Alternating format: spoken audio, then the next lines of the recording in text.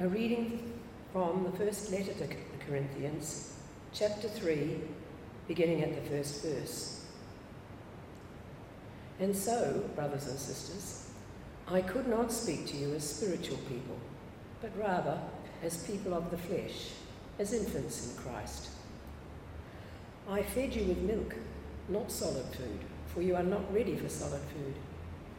Even now you are still not ready, for you are still of the flesh. For as long as there is jealousy and quarrelling among you, are you not of the flesh, and behaving according to human inclinations? For when one says, I belong to Paul, and another, I belong to Apollos, are you not merely human?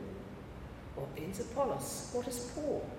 Servants, through whom you came to believe, as the Lord assigned to each. I planted, Apollos watered, but God gave the growth. So neither the one who plants nor the one who waters is anything, but only God who gives the growth. The one who plants and the one who waters have a common purpose, and each will receive wages according to the labour of each. For we are God's servants working together. You are God's fields, God's building. Hear the word of the Lord. Thanks be to God.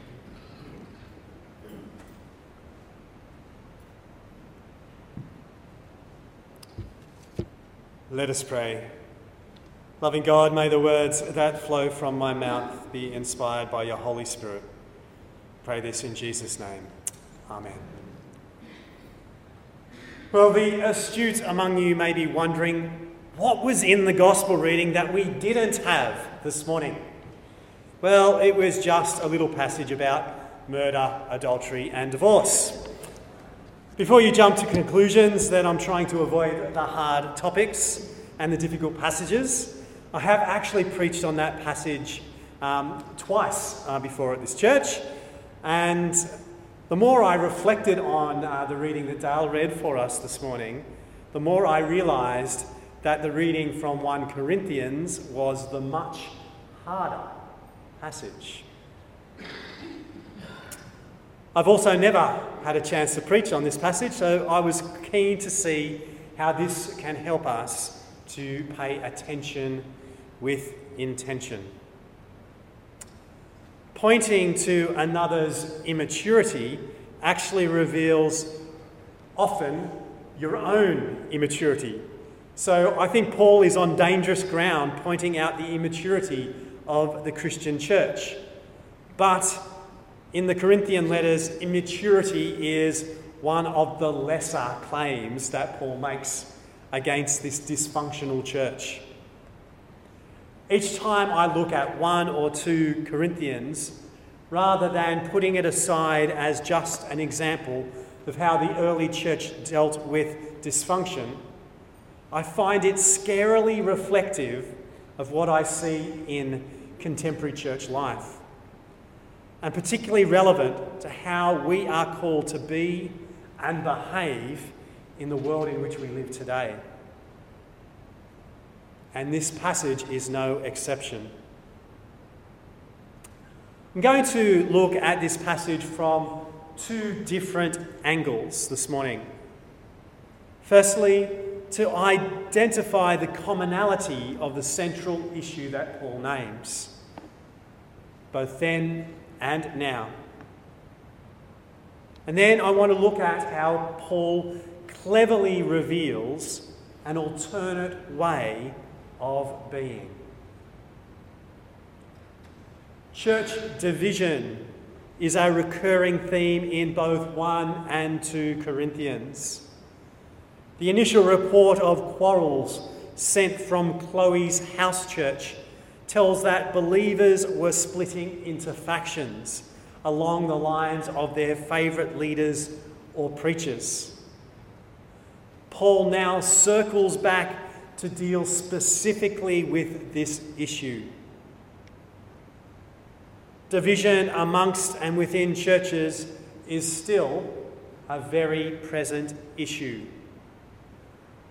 widening and polarising division within our culture is actually one of the distinctives of our world today. I used to say that unlike other denominations and independent churches, there were very few church splits in the Anglican Church. But we are currently in a season of significant tension within our own denomination. And so I'm sadly reminded that when the Anglican Church splits, it splits big. We wouldn't exist as a denomination if we hadn't split from the Catholic Church during the Reformation and the establishment of Methodism by the Wesleys and co. are just a couple of small examples.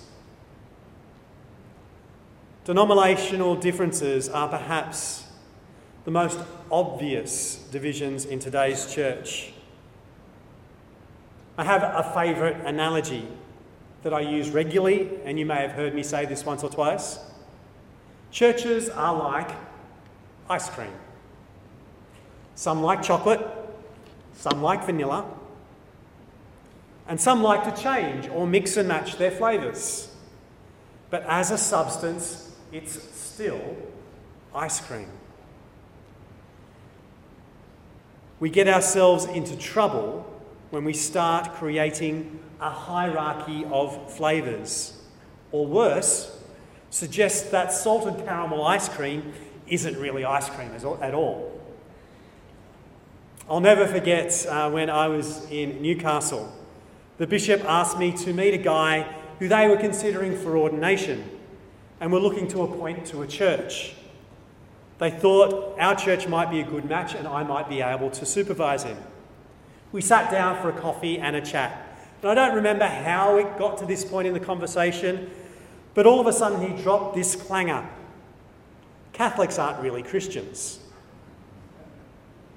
I remember taking a breath and calmly replying, "Oh, I'm married to a Catholic." His quick backpedaling was a sight to behold, but the damage was done. And no, he didn't come and work with me. Interdenominational divisions, quarrelling and jealousy may be the most obvious, but I believe divisions, quarrelling and jealousy within denominations, and especially within local churches, are the most damaging. It might not surprise you to hear me say that sadly I see it all too frequently within the Anglican Church.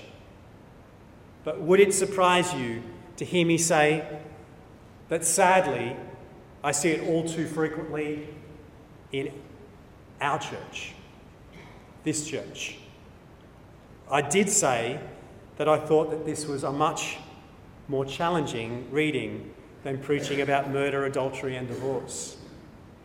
This impacts all of us, all of the time. They are not just situational or occasional issues. We have so many ways in our world to put ourselves into groups. Just pause for a while and consider how you group yourself. For me, I'm an Australian. I'm an Anglo-Australian. I'm a New South Welshman. I'm a priest. I'm an accountant. I'm tertiary educated. I'm married. I'm a parent. I vote for a political party. You thought you might get me there, didn't you? I'm a sports fan. There are particular teams that I support. The Australian cricket team, I'm not so sure. I'm a musician. I like particular types of music. I eat meat. I don't like some foods, and I've got a strong belief that tomatoes are from the devil. I could go on and on and on. It's not unusual or unnatural to group together, for like to attract like. But when we start to modify our beliefs and ideologies to suit whatever group is most critical for us to belong to, That's when the polarisation we see in our world at the moment begins to emerge. When we modify our Christian faith to suit whatever group is most critical for us to belong to, that's when the division, quarrelling and jealousy within the church starts to emerge. We are a large church, according to the way that Anglicans measure church size. And we do have many groups that come together over similar interests, styles, passions, and even ways that we see or express our relationship with God. That's not unusual. It's not unnatural.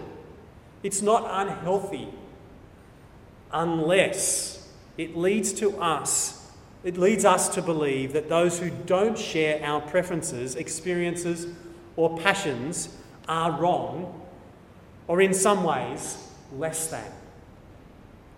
Our responsibility is to join our work with the work of others, which is ultimately how God works in humanity.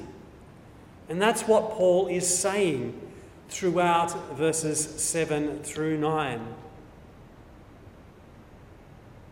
It will sometimes be people just like us, but it will be mostly people who are not like us. Belonging to Christ means belonging and working together. And we do not do this as one person, one church, one denomination, one ethnicity, one worship style, and so on. Despite what the world seems to be telling us right at this moment, what separates us does not need to divide us. I said I'd look at this passage from two angles, so here's the second. From Scripture, we don't know a whole lot about Apollos. He gets a mention in this letter, the book of Acts, and the letter to Titus. It's clear that Apollos knows how to speak in public in a way that could garner attention and sway opinion for people at that time. He also is said to speak knowledgeably of Jesus. But it seems that what we hear of him in Acts, he didn't really have the Holy Spirit thing worked out. And so he's mentored by Priscilla and Aquila, Paul's best friends, who likely brought him in the first instance to Corinth, where they lived. This would have been where the people of Corinth first experienced both his giftedness of speech matched with the excited, naive exuberance of discovering the power of the Holy Spirit. No wonder he was popular to be around. The world at that time would have seen Paul and Apollos as competitors. In one corner, the young gifted orator who just got it and can't keep his mouth shut.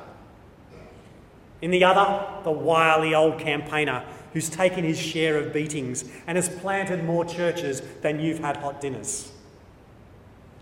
But instead of a smackdown, we find something very, very different. We find, rather than Paul versus Apollos, a different way and a pattern of how to approach differences within the church. And if we look at how Paul delivers this message to the people of Corinth, it's clear that we form a relationship and we speak well of each other, not just in spite of our differences, but because of the difference. And we also speak well of the difference. And when all of that happens, God is glorified. It doesn't matter who's in what corner or who's in Corinth at that moment. What matters is God is glorified. Paul gets that. Apollos gets that. If only the Corinthian church could get it. If only we could get it. The world we live in is very similar to this Corinthian world. We're always looking for the next life hack that's gone viral to make our lives easier. We're looking for someone to come up with a way of making things better. And we're constantly being told that we're not enough and we're not okay. And so we have to maximise and tribalise ourselves to survive in the life which seems to have turned into a competitive market. But Paul says, no, that is not God's way. Our differences do not put us in competition. They are there to celebrate, to get to know, to talk well of, to form relationship with. It's not the 7:30 service versus the 9:30 service. It's not op shops versus Community Connect. It's not the youth group versus the craft group. It's not our church versus the one around the corner. If quarrelling and jealousy are a sign of immaturity, then I think when we form relationship, we speak well of each other and we speak well of our differences. That is a sign of real maturity. I pray, come Holy Spirit and mature your church. In Jesus' name, amen.